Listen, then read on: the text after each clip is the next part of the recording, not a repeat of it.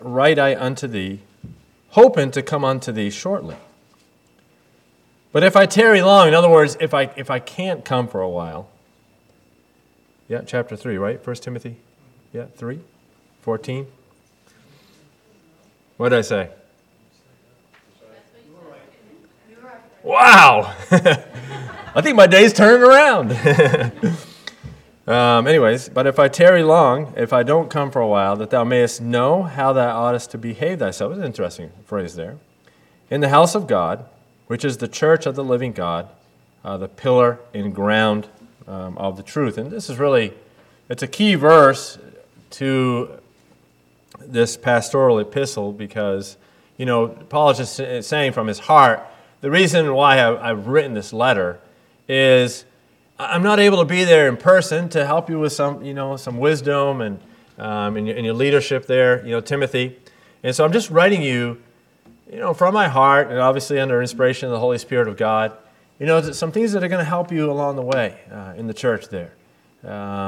Just practical issues, as he just talked about there, for even some helpful guidelines when choosing, deacons for the church, and if there were going to be other pastors that were going to come on board, what the qualifications would look like for that, and just an encouraging letter to Timothy. And he says, I would like to come in person and mentor you with these things, but in the meantime, I'm going to write to you, and he says that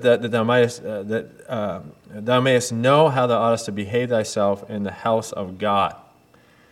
Now,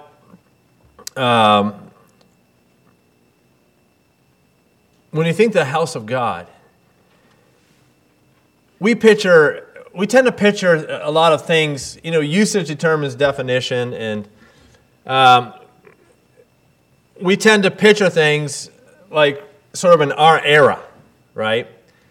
And a lot of times people, they refer to the church building as the house of God. During the time that we do know historically in the early church that they didn't have buildings like we have now. They had nothing like this until centuries later. And so, from our frame of reference, a lot of times we think of certain things, visualize certain things from our perspective in our modern days, and we might be thinking, okay, yeah, we gotta behave ourselves a certain way if we're in this building, sort of thing. The idea is the household, or the family. All right, it's not talking about a building here. It is going to use a building to illustrate a spiritual edifice, a spiritual structure. And really, the house of God, if you want to talk about a dwelling place, because God doesn't dwell any more in this building than he does in your house. Right? Do we want to take care of it? Sure. Do we want to behave ourselves here? Well, yeah, because we're Christians, we want to behave ourselves anywhere, right? We're part of God's family, and so we do want to live in a way that's honoring to the Lord, and we want to take care of that which He's entrusted to us as a matter of stewardship. But a lot of times we get, one-dimensional in thinking of the house of God and the dwelling place. Really, scripturally, the literal dwelling place of God right now is you. You're the temple of the Holy Spirit, the Bible says. A lot more of a premium needs to be put on that a lot of times. You are not your own. You are bought with a price. You are the temple, the dwelling place of God, of the Holy Spirit. Keep that in good order. Right? A lot of times people say, well, where does it talk about that in the Bible? Well, is it harming in some way the temple of the Holy Spirit? Is it edifying to you as a person to be more godly and to exercise stewardship over what the gifts that God gave you? Well, if it's not, it might not specifically address it in the Bible, but you are the temple of the Holy Spirit. And that's definitely something to take into consideration as far as ownership goes there. And so let's think about these things a little further. We'll have a word of prayer and look to the Bible for some help tonight. Lord, thank you for the Word of God. Thank you, Lord, that we can see practical terms how we ought to handle things in your household and within the church family. And Lord, thank you for these writings that you preserved for us to this day, and that we can glean from them. And I pray you'd help us with it now in Jesus' name. Amen. And so just, with young people especially, I think we need to be careful about using the right terminology for things, because, they shouldn't grow up thinking that that's pointing to a building and saying that's a church. No building is a church. Okay, I got zero feedback on that. Let's review. No. Do you agree with me on that? It's a church gathering place, right? It's a church building. Okay? And so, kids, if they grow up thinking, well, that's a church right there, they're going to miss more important components, that the church is a local body of believers. And the local body of believers gathers, they assemble themselves. They don't want to forsake the assembling of themselves together, because there's edification that goes on, there's building that goes on when they get together.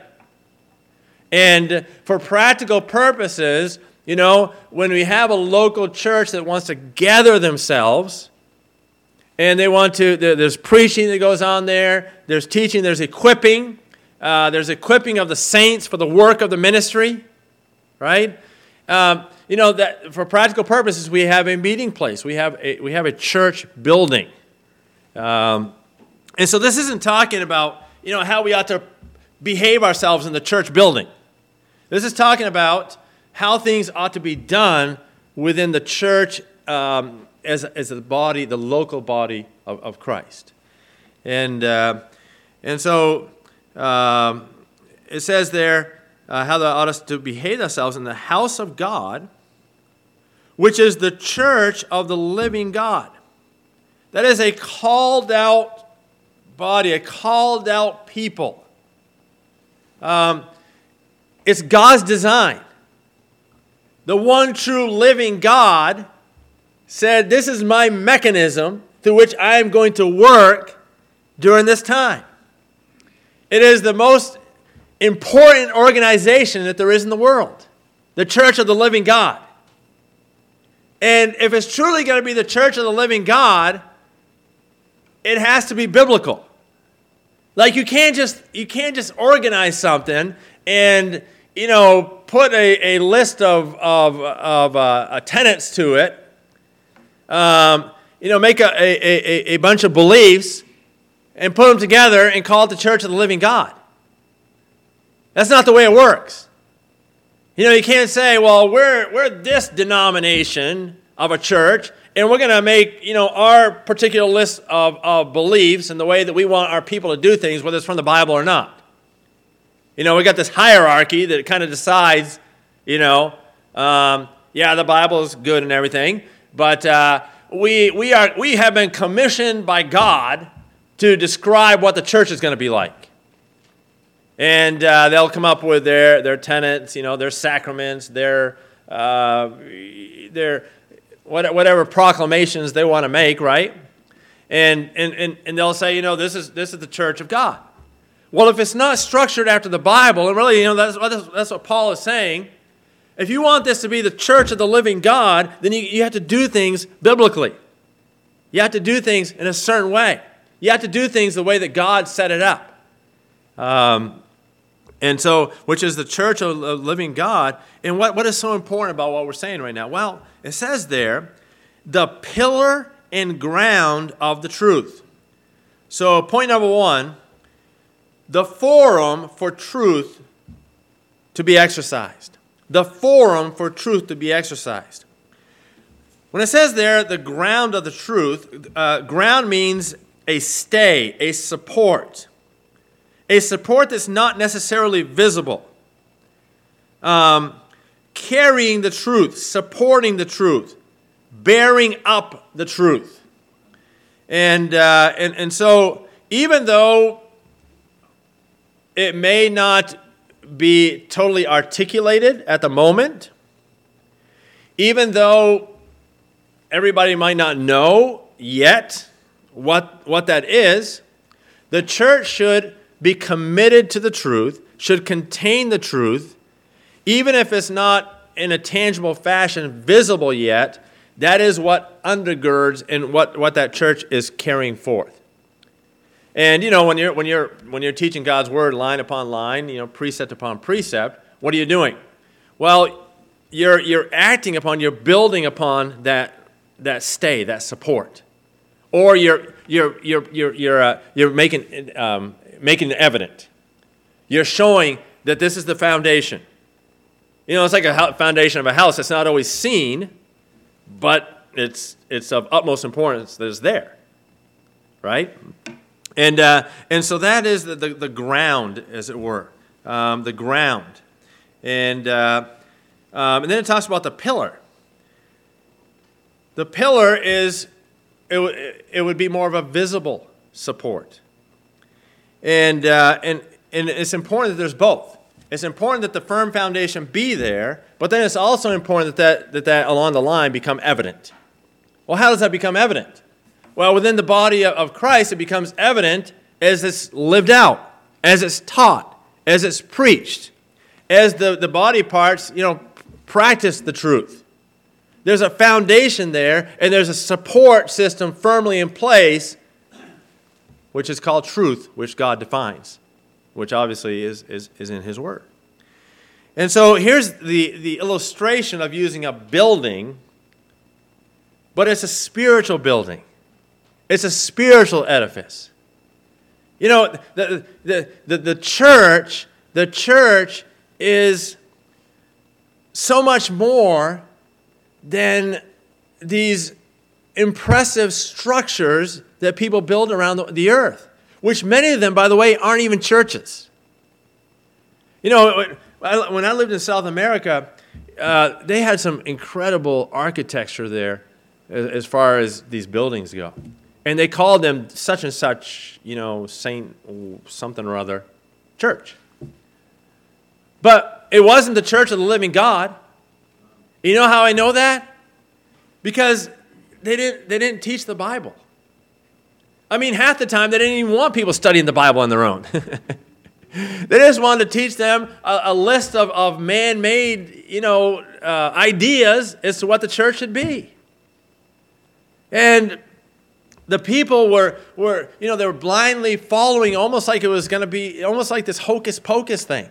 Almost like they were going to get some sort of magical blessing and good luck from being a part of this. It's really weird when you think of it.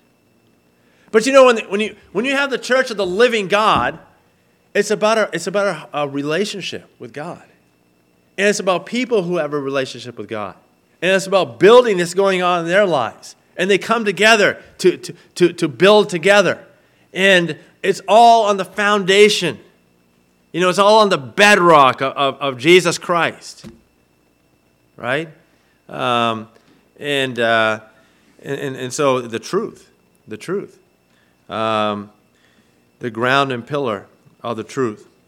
And tragically, many so-called churches don't value the truth as they should. And therefore, they are left with weak pillars on shaky ground, if they have that support at all. Now, here's the tragedy of it. If something is presented as a church, but then it fails to be the ground and pillar of the truth, think about the devastation that brings to people's lives. It's better not to have it at all, right? Because then they approach with false premises and false security. And instead of just being left sort of in a neutral place where they're still searching, they have put their stake on something which is supposed to be a foundation, something firm that just crumbles in the end. It just crumbles because it's not built on truth. And the devil loves so-called churches that aren't churches of the living God. The devil loves that. It's a unique brand of deceit. And that's why you have, so many religions and so many isms and so many, different so-called churches. I mean, you got churches that say they believe in Jesus but don't even believe he's God.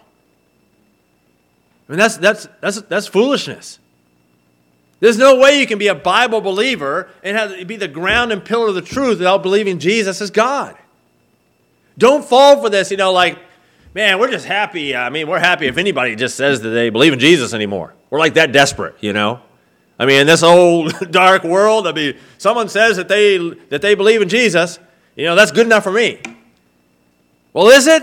If they say they believe in Jesus, he was a good person, and he even, died on the cross, or some people call it a torture device, or they come up with, different terminology, but they don't believe he was God? Is that who you want to say is on your team? No, that's not the church of the living God. That's deception. All right, that's going to crumble. There's no real foundation there. And if a church doesn't teach salvation by grace through faith in the finished work of the Lord Jesus Christ, it's not the church of the living God. If they add, we believe in Jesus, but you got to do this, and this, it's not the church of the living God. Don't be so desperate as a Christian, to find community to say, well, hey, the world is so dark that we're just glad, that they say they believe in Jesus. That's wonderful. Well, no, it isn't, because that could be more deceitful than someone not believing at all, and at least they'd have a chance to come, without these hang-ups. And man, they got them motivated. I mean, a lot of those false, churches, they got their people motivated. I still haven't figured out totally how to do it, except I guess it's part of their earning heaven. They'll get out there and they'll knock on your door and they'll have one expert and one novice and they'll try to turn you in circles with all this stuff that isn't biblical. But the problem is, we have such a lack of grounding and support in our own lives sometimes that we feel threatened by that. We shouldn't feel threatened by it. If we're equipped, right, to with the gospel, if we have, look, most of you here you've had enough teaching that you shouldn't be intimidated by that. You should say, hey, look, I'm a Bible-believing Christian.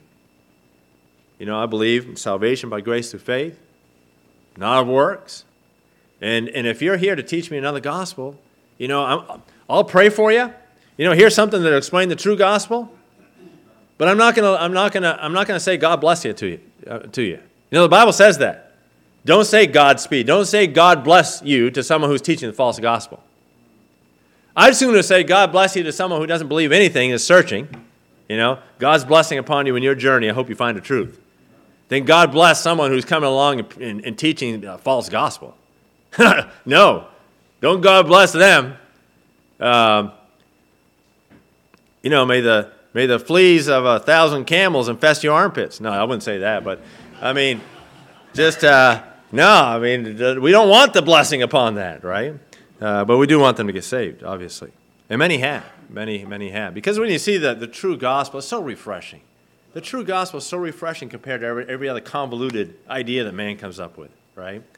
And so the church is the pillar of truth, because by its ministry, the truth is preserved and spread. Jesus talked about that which was built upon sand. And you can have a beautiful structure. And we have some builders here, and they understand about this a lot more than I do. You can have a beautiful structure, above ground, but if there's a faulty foundation, or if it's just built on who knows what, something that's shifting and sand, or Jesus said that's a foolish thing there. That's a foolish life. That's not going to stand up ultimately. You can have something that doesn't look quite as impressive, above ground. Maybe. Not quite as impressive, but yet it's built on the right foundation. And that's gonna stand. That's gonna stand. And so, I've seen houses before that they have these impressive pillars, but they're just a facade, right? They don't really support anything. They just throw these pillars on there. I think they do that in the houses in the South a lot. They'll put some pillar, and they look pretty majestic and everything, but it's just a show. That it's not really holding anything. It won't hold weight. It won't support anything. And that's the way it is with, sometimes with people. They put on a show of religion and an outward conformity, but there's really no strength or support in it because it's not really founded on life-changing truth from the living God. And so point number one is the forum for truth being exercised. And secondly, the foundation of the truth that is evidenced. The foundation of the truth that is evidenced. Let's continue to read there. And it says, "And without controversy, great is the mystery of godliness." Now this is the other 3:16 here. The most famous one, obviously, you see it all over the place, football games and everything else. John 3:16, and you can tell why, because it's such a wonderful verse. Use it often. But this is the other, we call this the other 3:16, and it's loaded. And so it says, "Without controversy, great is the mystery of godliness. God was manifest in the flesh, justified in the Spirit, seen of angels, preached unto Gentiles, believed on in the world, received up into glory." This is the foundation of the truth that is evidenced. It's the doctrine of God. It's the doctrine of God. And the first thing that it says there is that God was manifest in the flesh. And, people say, well, if God ever showed himself, I'd believe in him. I just can't believe in something that, that's never really manifested himself. Has there ever been another God that came in human form and proved for decades that he was God? Forgiving sins, healing people, controlling the weather. I mean, you name it, whatever you would think of God being able to do if he was in the flesh to show. Dying, coming back to life, bringing other people back, another person back to life. God manifested himself in the flesh. He showed himself to the world. It is historically verified, documented, eyewitnesses, accounts, hundreds of them. And, it's all established. And even today, I didn't live back then, so I have to trust a historical, preserved record for that. And will show me God today. Well, there's, the book of Romans chapter 1 says there's plenty of evidence for us today as well. God has manifested his handiwork, just in you a million times. Just in the way that you're made. Okay? Don't tell me something, blew up or burped somewhere along the line and all this happened. All right? Come on. Quit insulting intelligent beings with that sort of stuff. Quit teaching our kids that foolishness. Right? Just you, just the complexity of you sitting here today and the various functions that happen without you even thinking about it. Times 1,000, it points so clearly to design. This watch here, I like wooden watches. My son Brendan got me a wooden watch about 5 years ago, and I've kind of gotten a few since then. But you got to be careful, when you're loading the wood stove that it doesn't catch on fire. But just this watch, is this watch anywhere near as complex as a human being? Not even. It's like it's primitive compared to that. But I don't care, how many times you took these parts out of this watch and, for example, threw them in the dryer and just let them go around that dryer. You could let it go in there for 1,000,000 years and never make a watch. Or whatever kind of environment you want to put it in, that blew it around or fused it together or whatever, in and of itself, without a designer, without a vision, that it would never come together, even for a simple, comparatively speaking, apparatus like this.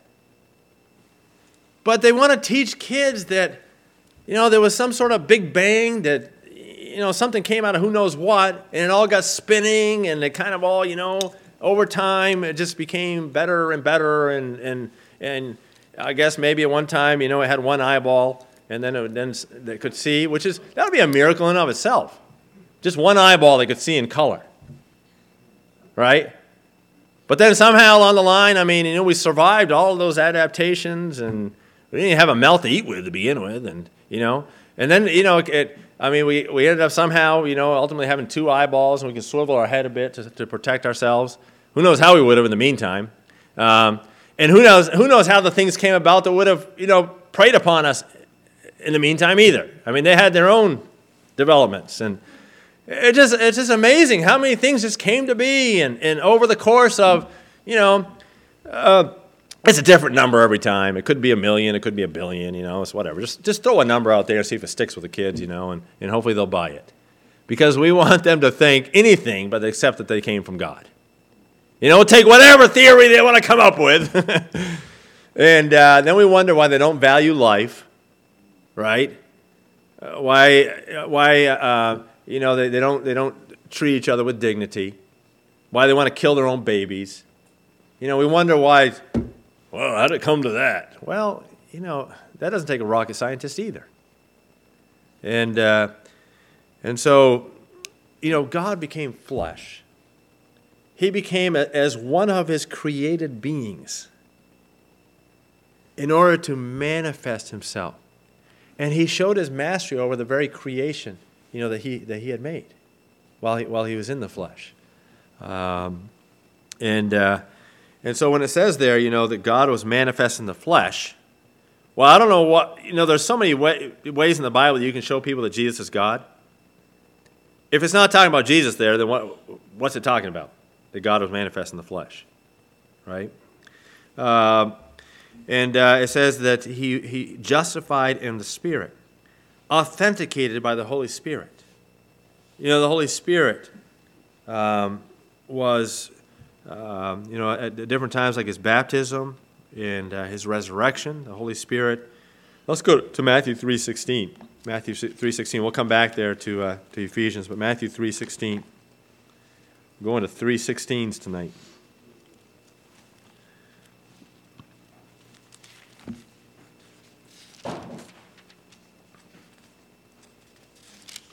I like the fact that my eye can it can blink. It can move around in a socket. It lubricates itself. That's helpful, right? It zooms in and out for the well. It used to work better than it does now. It sees in color. I like all those features. It's amazing how that all just came about over time. Aren't you thankful? Random adaptation. Okay, Matthew 3:16. It says, "And Jesus, when he was baptized, went up straightway out of the water, and lo, the heavens were opened unto him, and he saw the Spirit of God descending like a dove and lighting upon him." And so they see the Spirit of God there, identifying, showing that they were on the same page. And so that's at his baptism. Let's go to 1 Peter 3:18. 1 Peter 3:18. You know why I guess I get a little sarcastic when it comes to that topic, because I just hate the fact that they're teaching that stuff to kids. That's what really bothers me. If adults, if they want to, that's the conclusion they want to come to on their own, more power to you. But don't put these signs. Every place a kid wants to go, they want to go visit a national park. And they got to say, yes, this river, this stream over millions of years carved out this canyon, and It's amazing that it looks like it does now, and, kids, millions of years. And the little kid goes and reads a plaque that Mr. Ranger puts there. What's he supposed to believe? Right?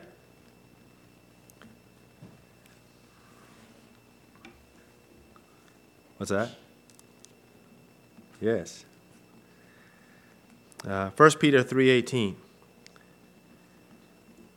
It says, "For Christ also hath once suffered for sins, the just for the unjust, that he might bring us to God, being put to death in the flesh, but quickened by the Spirit." And so the Holy Spirit was part of the resurrection of Jesus Christ. You see? And then Acts 2:32 to 33. Acts 2:32 to 33.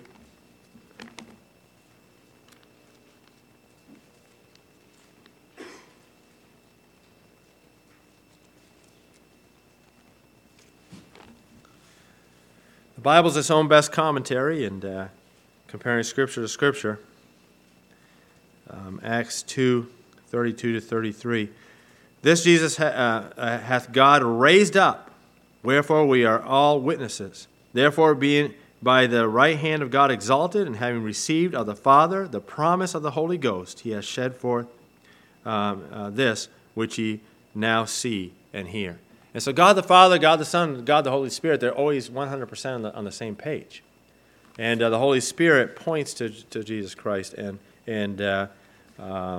says, my seal of approval is upon that, and authenticates it by identification. And so it says there, justify in the Spirit. Let's go back to 1 Timothy 3:16. So you have this wonderful doctrine of God here. He was manifest in the flesh, justified in the Spirit, seen of angels, witnessed by the angels, the messengers. The ministry of Jesus, both on earth and through the church, it seems like it's of great interest to angelic beings. There were many instances when Jesus was seen by angels, and it seems like they especially superintended the resurrection. Let's go to Matthew 28. Matthew 28.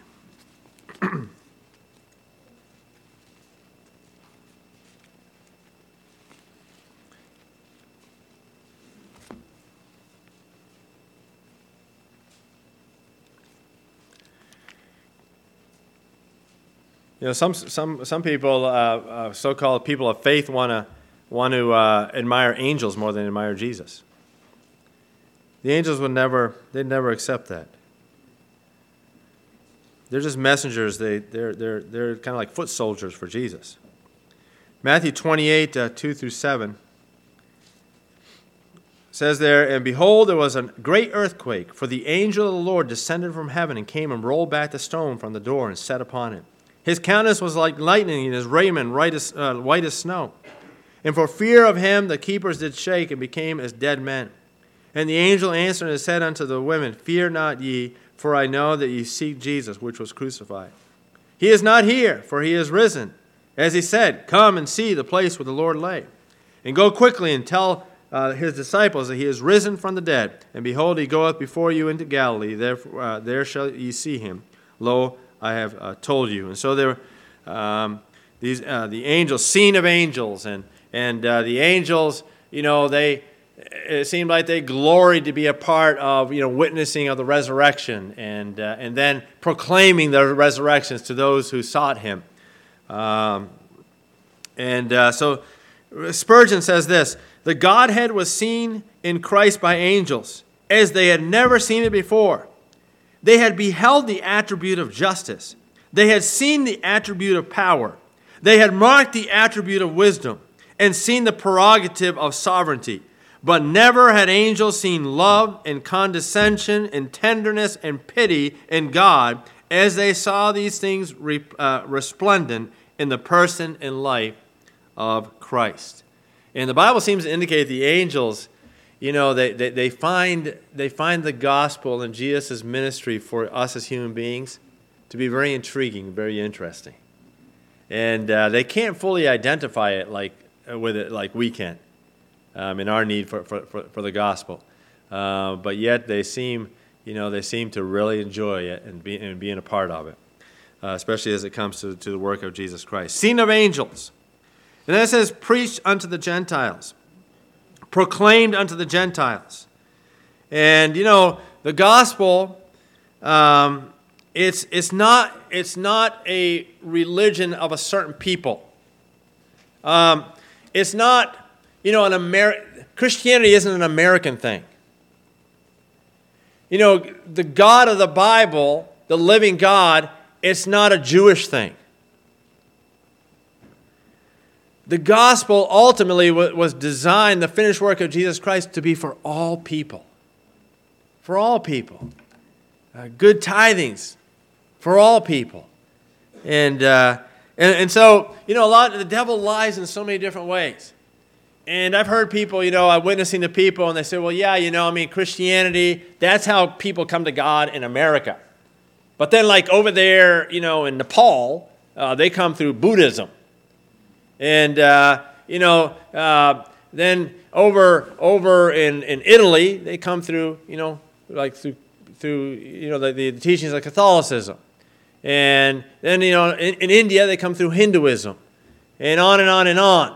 And it's just all kind of like just different avenues, to come to the same thing, depending on just a cultural thing. It's like just a cultural thing. That's lies. Ultimately, the vision that we're given and the truth of the matter is that God is seeking out believers in Jesus Christ from every kindred, tribe, and nation. And you know that one day we are going to be in a massive throng of people before Jesus Christ himself from people groups from all over the world.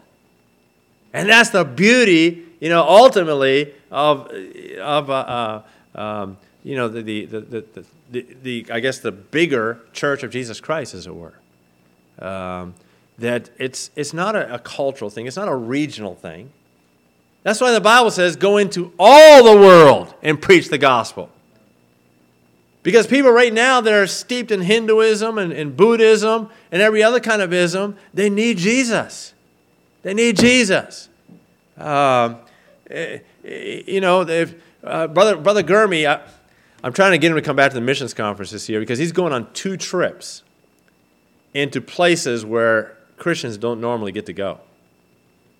And he's going to be coming off those trips right before our missions conference. And so it sounds like he's going to be able to come and report on those things. So we'd like to have like a, kind of a rookie missionary, one of our own missionaries, then maybe a more veteran missionary, and kind of, for a conference. I think it works pretty good. So it seems like that's kind of what the Lord's putting together this year. But, it's not like Islam was for a certain part of the world and Christianity for another part of the world. The gospel, here it says, proclaimed, God proclaimed to the Gentiles. And then it says there, as we continue in the passage, it says, preached unto Gentiles. Look at this. Believed on in the world. Believed on in the world. The gospel is powerful. It can convict people of all kinds of different backgrounds and systems. Believers of all people groups. I look forward to that. I look forward to that. I mean, we get a little taste of it, if you go like on a mission trip to a different place and you go like to this town that you've never been in before, and you go to a church, meet with a church, you go to a gathering place for a church that you've never been to before. And all of a sudden you get in the middle of that and you realize, man, they got the same Jesus here. They got the Word of God in their language. You got the Spirit of God here. It's just like a little taste of that. Of one day we're going to be from people, all kindred tribes and nations. We're going to be all together, worshiping Jesus Christ. And who can explain? Who can explain that other than the mind and plan of God? And then it says he was received into glory. And this reminds us of Jesus' ascension, Luke chapter 24, verse 51. His finished work on our behalf, Hebrews 1:3, and his present intercession for us. Let's go to 1 John 2:1. 1 John 2:1.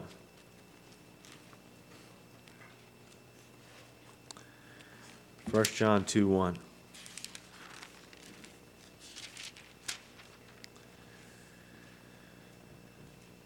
My little children, these things write I unto you, that you sin not. And if any man sin, we have an advocate with the Father, Jesus Christ, the righteous. The Bible says that Jesus ever liveth to make intercession for us. Think about that. He makes intercession for you on an ongoing basis. And, you say, well, I'd really like it if Jesus was right here with me, like literally and physically right now. Well, his commitment to you is in spirit, never to leave you or forsake you. For eternity, you will be in his presence. That's going to be great because we've talked about it so much and we've thought about it, and, the ideal is there, but when that's reality, think about that, how awesome that's going to be. But we will be with him, one day, we will be him forever. So in the meantime, we trust that he's gone. He's making preparations. He's interceding for us. We have his word in the meantime, and we have verses like this from that were given to Timothy. As we rehearse the verse one more time, 1 Timothy 3:16. And without controversy, great is the mystery of godliness. God was manifest in the flesh, justified in the spirit, seen of angels, preached unto the Gentiles, believed on in the world, received up into glory. Aren't you glad to be a Christian? I mean, it all fits together when you're a Christian. And life makes sense. And it has purpose and meaning. And you can have Jesus to follow that. It never brings about sort of like embarrassment, Oh, man, I know that's my leader, but it's kind of embarrassing that that's my leader. It's never that way with Jesus. It's never that way. Like with Jesus, you're always happy at the end of it. I mean, I'm so glad that ultimately I'm following Jesus. I don't get too excited about some of my other leaders. At times, okay? But at the end of the day, I'm always, 100% enthusiastic that I'm following Jesus, living for Jesus, and will be with Jesus forever. It's wonderful to be a Christian. And other people need to see how wondrous that is. And so be a happy Christian. If for no other reason, because you've got Jesus, and that's he's the way, the truth, and the life. That's a good proclamation, Peter. Upon that rock I will build my church, right? As to who Jesus was. He's the Christ, the Son of the living God. And we're 100% glad that he's our champion. Let's pray.